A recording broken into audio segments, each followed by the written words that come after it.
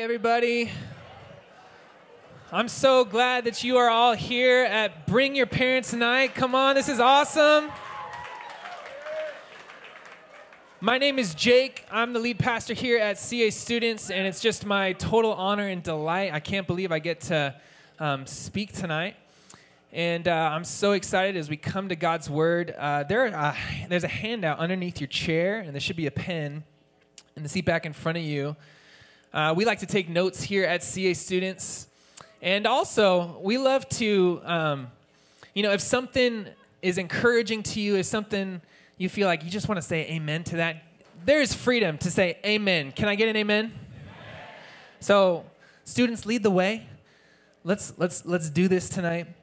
Hey, I just want to start by saying, as one of the younger generation to the older generation, I want to say, on behalf of all of us students, parents, we honor you. We love you. We need you. We submit to you. We're thankful for you. And I'm just so thankful that you're here. Way to be here tonight. We're just so thankful for you. I also want to give honor to all the volunteer leaders that are in this room. Can you stand up if you're a volunteer leader really quick? Stand up if you're a volunteer leader. Yes. Thank you, guys. Thank you, thank you, thank you. We love you. Just so I don't preach too long. Amen. Okay. Hey, I just wanted to start because I really feel filled with faith for tonight. I want to just tell you that something that's so compelling to me. Acts 17, 26 through 27. Paul says this, "From one man, God made all the nations that they should inhabit the whole earth, and he marked out their appointed times in history and the boundaries of their lands. God did this so that they would seek him and perhaps reach out for him and find him."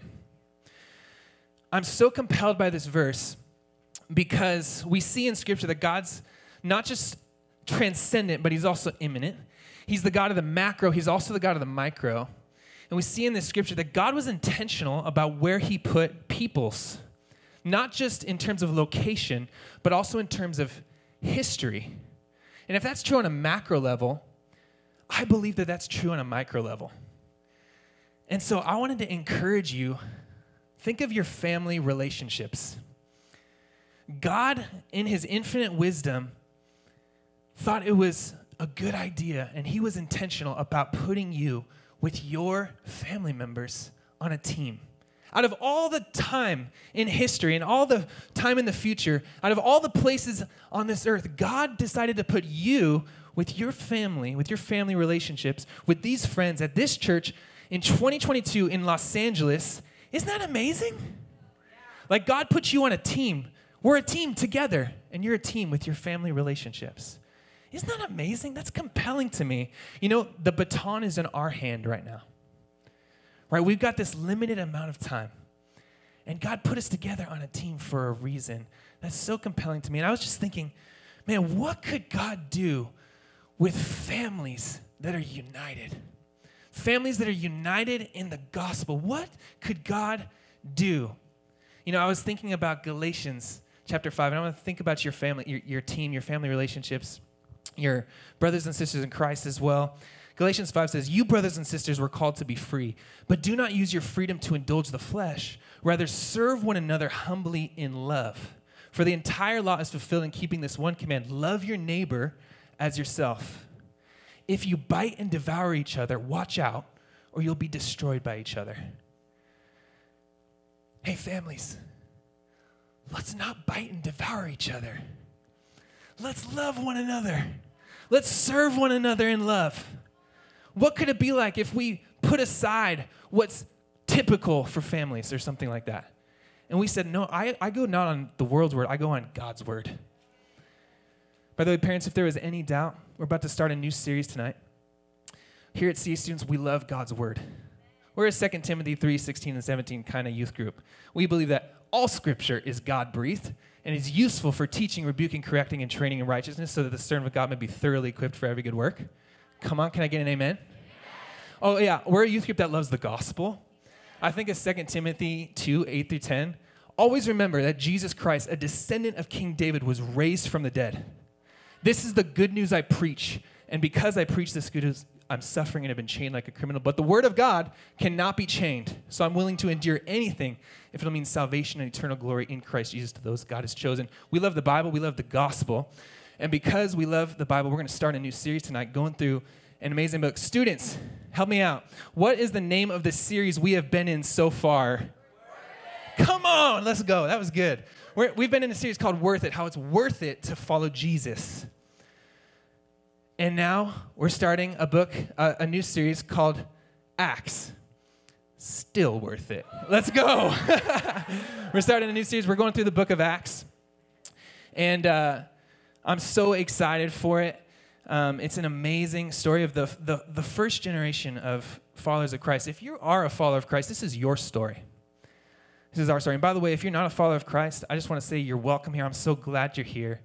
And we'd love nothing more for you to get connected with our family here at CA Students. So we're starting this new series, Acts. Still worth it. And I'm so excited. Will you pray with me as we get started? Lord Jesus, we love you. Speak to us tonight through your holy word. In Jesus' name, amen. All right. Have you ever seen something or experienced something that you're like, oh my gosh, I have to tell somebody about that? Okay. I was set up with my wife, Noelle. Where's Noelle? Hey. On a blind date. And I remember the first time I interacted with her, I picked her up. I was at her porch. I got invited in, yes, to the living room. Her dad and her brother were there. And I remember looking at Noelle's face. And I honestly remember thinking to myself, wow. And then I was like, I think there's something different about this girl. And I love telling that story. Because I experienced this. I was like, wow. I love telling that story because I experienced something special that day. There's this crazy story that I love to tell. I won't tell all of it. But one time I was on a jog, and some of you students know this story. But a big dog attacked another jogger's little dogs. And me and this other jogger had to fight this big dog off of these two. The two little dogs were fine, but it's this crazy story. Ask me about it sometime. I love telling the story because, well, it was a crazy experience. One time, another experience I had, I really felt like I heard God's voice in a really unique way, and it changed my life to really believe that God loves every single person, that he wants every single person to know him. And I was so moved by it. I love telling that story because I experienced something special. So if you had an experience where you're like, wow, that was amazing. That was so cool. I got to tell somebody about it. I ask you that because I want to get in your head the idea of what a witness is. Because the idea of a witness is really important in the book of Acts. So most simply, a witness sees something. Then when a witness shares what they've seen, it's called bearing witness. The idea of witness is important in the book of Acts. Acts tells the story of the good news of Jesus expanding and being heard about more and more people as Jesus followers counted it worth it to be a witness. Amen? Let's jump into, that was kind of, amen? Can I get an amen? Let's jump into the book of Acts. Acts chapter 1, verses 1 through 3. Here we go. In my former book, Theophilus, everybody say Theophilus. Nice. I wrote about all that Jesus began to do and teach. So Acts is going to be about what Jesus continues to do and teach, until the day he was taken up to heaven, and after giving instructions through the Holy Spirit to the apostles he had chosen. After his suffering, he presented himself to them and gave many convincing proofs that he was alive. He appeared to them over a period of 40 days and spoke about the kingdom of God. The first thing we learn from the book of Acts is this. You can write it down on your handouts. Jesus, whom we're witnessing about, has given us witnesses clear instructions. Verse 2 says he was taken up to heaven after giving instructions. So let's see if you can finish this phrase for me. Everybody, participation, please. If you see something, nice work, everybody. Those are clear instructions, right? They're actually instructions from the U.S. government to help prevent terrorist attacks. Clear instructions with a purpose. Jesus gives clear instructions that can be summarized as, hey, you've seen something.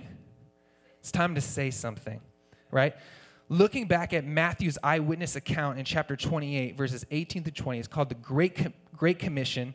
These are the instructions that are clear he gave to all his disciples. In fact, let's read this together. Can we get the Great Commission up on the screen, please? Ready? Begin. All authority in heaven and on earth has been given to me. Therefore, go and make disciples of all nations, baptizing them in the name of the Father and of the Son and of the Holy Spirit. And, go ahead, and teaching them to obey everything I've commanded you. And surely I'm with you always to the very end of the age. Jesus' instructions for his followers are clear. Go and make disciples. Parents, it starts with your children, right? Come on. We go and make disciples. Those of us who are followers of Jesus are given the same instructions. We've experienced something. If you're a follower of Christ, you've been saved by Jesus. You've been reconciled to a holy God when you were a sinner. That's amazing. Something has happened. It's time to say something. Let's jump back in. Verses 4 through 8. Here we go. On one occasion, while he was eating with them, he gave them this command: don't leave Jerusalem, but wait for the gift my Father promised, which you have heard me speak about. For John baptized with water, but in a few days you'll be baptized with the Holy Spirit. Then they gathered around him and asked, Lord, are you at this time going to restore the kingdom to Israel? He said to them, it's not for you to know the times or dates the Father has set by his own authority, but you will receive power when the Holy Spirit comes on you, and you will be my witnesses in Jerusalem and in all Judea and Samaria and to the ends of the earth. The next thing we learn, you can write down on your handouts, is this: Jesus promises power to be witnesses through the Holy Spirit. Amen. Verse 8 is the outline and central theme of the book of Acts. The disciples' power is the Holy Spirit. Their role is to be Jesus' witnesses. As we read Acts, we will read the story of Jesus' disciples through the power of the Holy Spirit, saying it's worth it to be a witness, starting in Jerusalem and expanding out to Judea, Samaria, and to the ends of the earth. But Jesus indicates that in both instructions that we won't be alone. Matthew says, I will be with you always. Here in Acts, Jesus said to wait for the Holy Spirit to come before going out to be witnesses. He said this because he knew we would need the power of God to be witnesses. Do you ever wonder why Jesus left and ascended? Like, why can't you just be physically present with us now? Thankfully, Jesus answers in John 16:7. He says this: nevertheless, I tell you, it's to your advantage that I go away. For if I do not go away, the Helper, or the Holy Spirit, will not come to you. But if I go, I will send him to you. Whoa, thank you, Jesus. While Jesus was on earth, he could only be in one place at one time. But the empowering Holy Spirit would carry on Jesus' ministry over the entire world at all times. Can you say, whoa? Also, in God's sovereign plan, the Holy Spirit would not come in power and fullness until Jesus returned to heaven. Here, I want you to chew on this for a second. Because the Holy Spirit is available, it's actually better to live now than when Jesus was here in physical form. Are you living in a way where you're experiencing the power of the Holy Spirit in that measure, where you could say, no, I'm glad that I'm living now because the Holy Spirit's available to me? One of the main jobs of the Holy Spirit is to empower Jesus' witnesses to be witnesses. And it's awesome that the Holy Spirit comes to give us power so we don't have to try to be witnesses in our own power. In the original witnesses in the book of Acts, okay, maybe Paul was pretty extraordinary, but most of them were very, very ordinary people, right? I love 1 Corinthians 1, 26 through 29. Anybody feel like an ordinary person in this room? Then you're perfect to be a witness for God because you got to rely on God's power, the Holy Spirit. 1 Corinthians 1, 26 through 29. I love this. Brothers and sisters, think of what you were when you were called. Not many of you were wise by human standards. Not many were of noble birth. But God chose the foolish things, can I get an amen, of the world to shame the wise. God chose the weak things of the world to shame the strong. God chose the lowly things of this world and the despised things and the things that are not to nullify the things that are, that no one may boast before him. And I think of 2 Corinthians 4:7. It says, this treasure we have, it's in jars of clay, so that it may be known that the all-surpassing power of God, it's not from us, it's from him. Can anybody be a fragile jar of clay? But you can contain Romans 1:16-17, for I'm not ashamed of the gospel, because it's the power of God that brings salvation to everyone who believes, first to the Jew, then to the Gentile. For in the gospel, the righteousness of God is revealed, a righteousness that is by faith from first to last. For in the gospel, it is said, the righteous shall live by faith. Come on. Do you feel unqualified to be a witness, students or parents? Maybe just totally ordinary?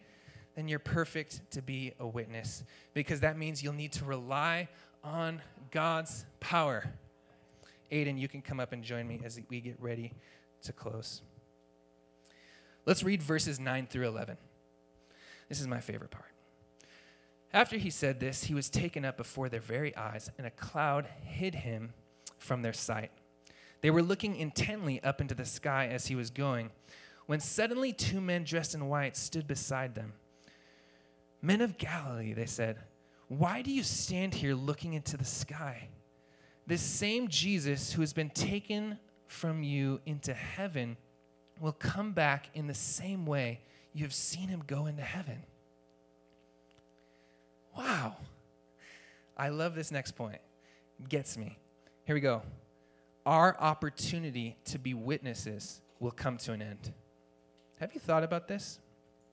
Our opportunity to tell other people about Christ, to see people who are in need of reconciliation to a holy God, that opportunity to witness and tell of what Jesus has done to people who need to hear it will come to an end. Why do I say that? Verse 11 says, one day, in the same way he was taken to heaven, he'll come back. We will no longer have the chance to witness because his return, just like his ascension, will be bodily and visible. One day, friends, everybody will know that Jesus Christ is Lord. And it'll be too late to witness to people who don't know about Jesus. Either that day will come or will pass away. And you won't have the chance to witness to someone who doesn't know Jesus. This should create a sense of urgency in us. There's a book called The One Thing You Can't Do in Heaven. You know what that is?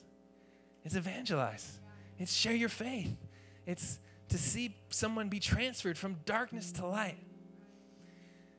Whew, and I just think, gosh, what if some of us as families were kind of feeling on the sidelines right now, but what if we were united around and could rally around this common mission? You know, I was thinking, I love the disciple. I love this picture. Like they're like, Jesus is ascending and he's like in the clouds and they're just all like looking, and the angels have to be like, hey guys, go, right? Go. Like go to that prayer meeting where the Holy Spirit's going to be poured out, right? And I feel like some of us right now, we're sitting on the sidelines. Some of us, guys, we're, to be honest, we don't have that urgency in us to be witnesses. Maybe we're spending way more time on social media or video games or all these things that they're not bad in and of themselves, but if they're distracting us from the main thing, from the mission, if they're distracting us from our first love, which is God, then they are a bad thing. And maybe we need to say, oh yeah, Jesus is coming back.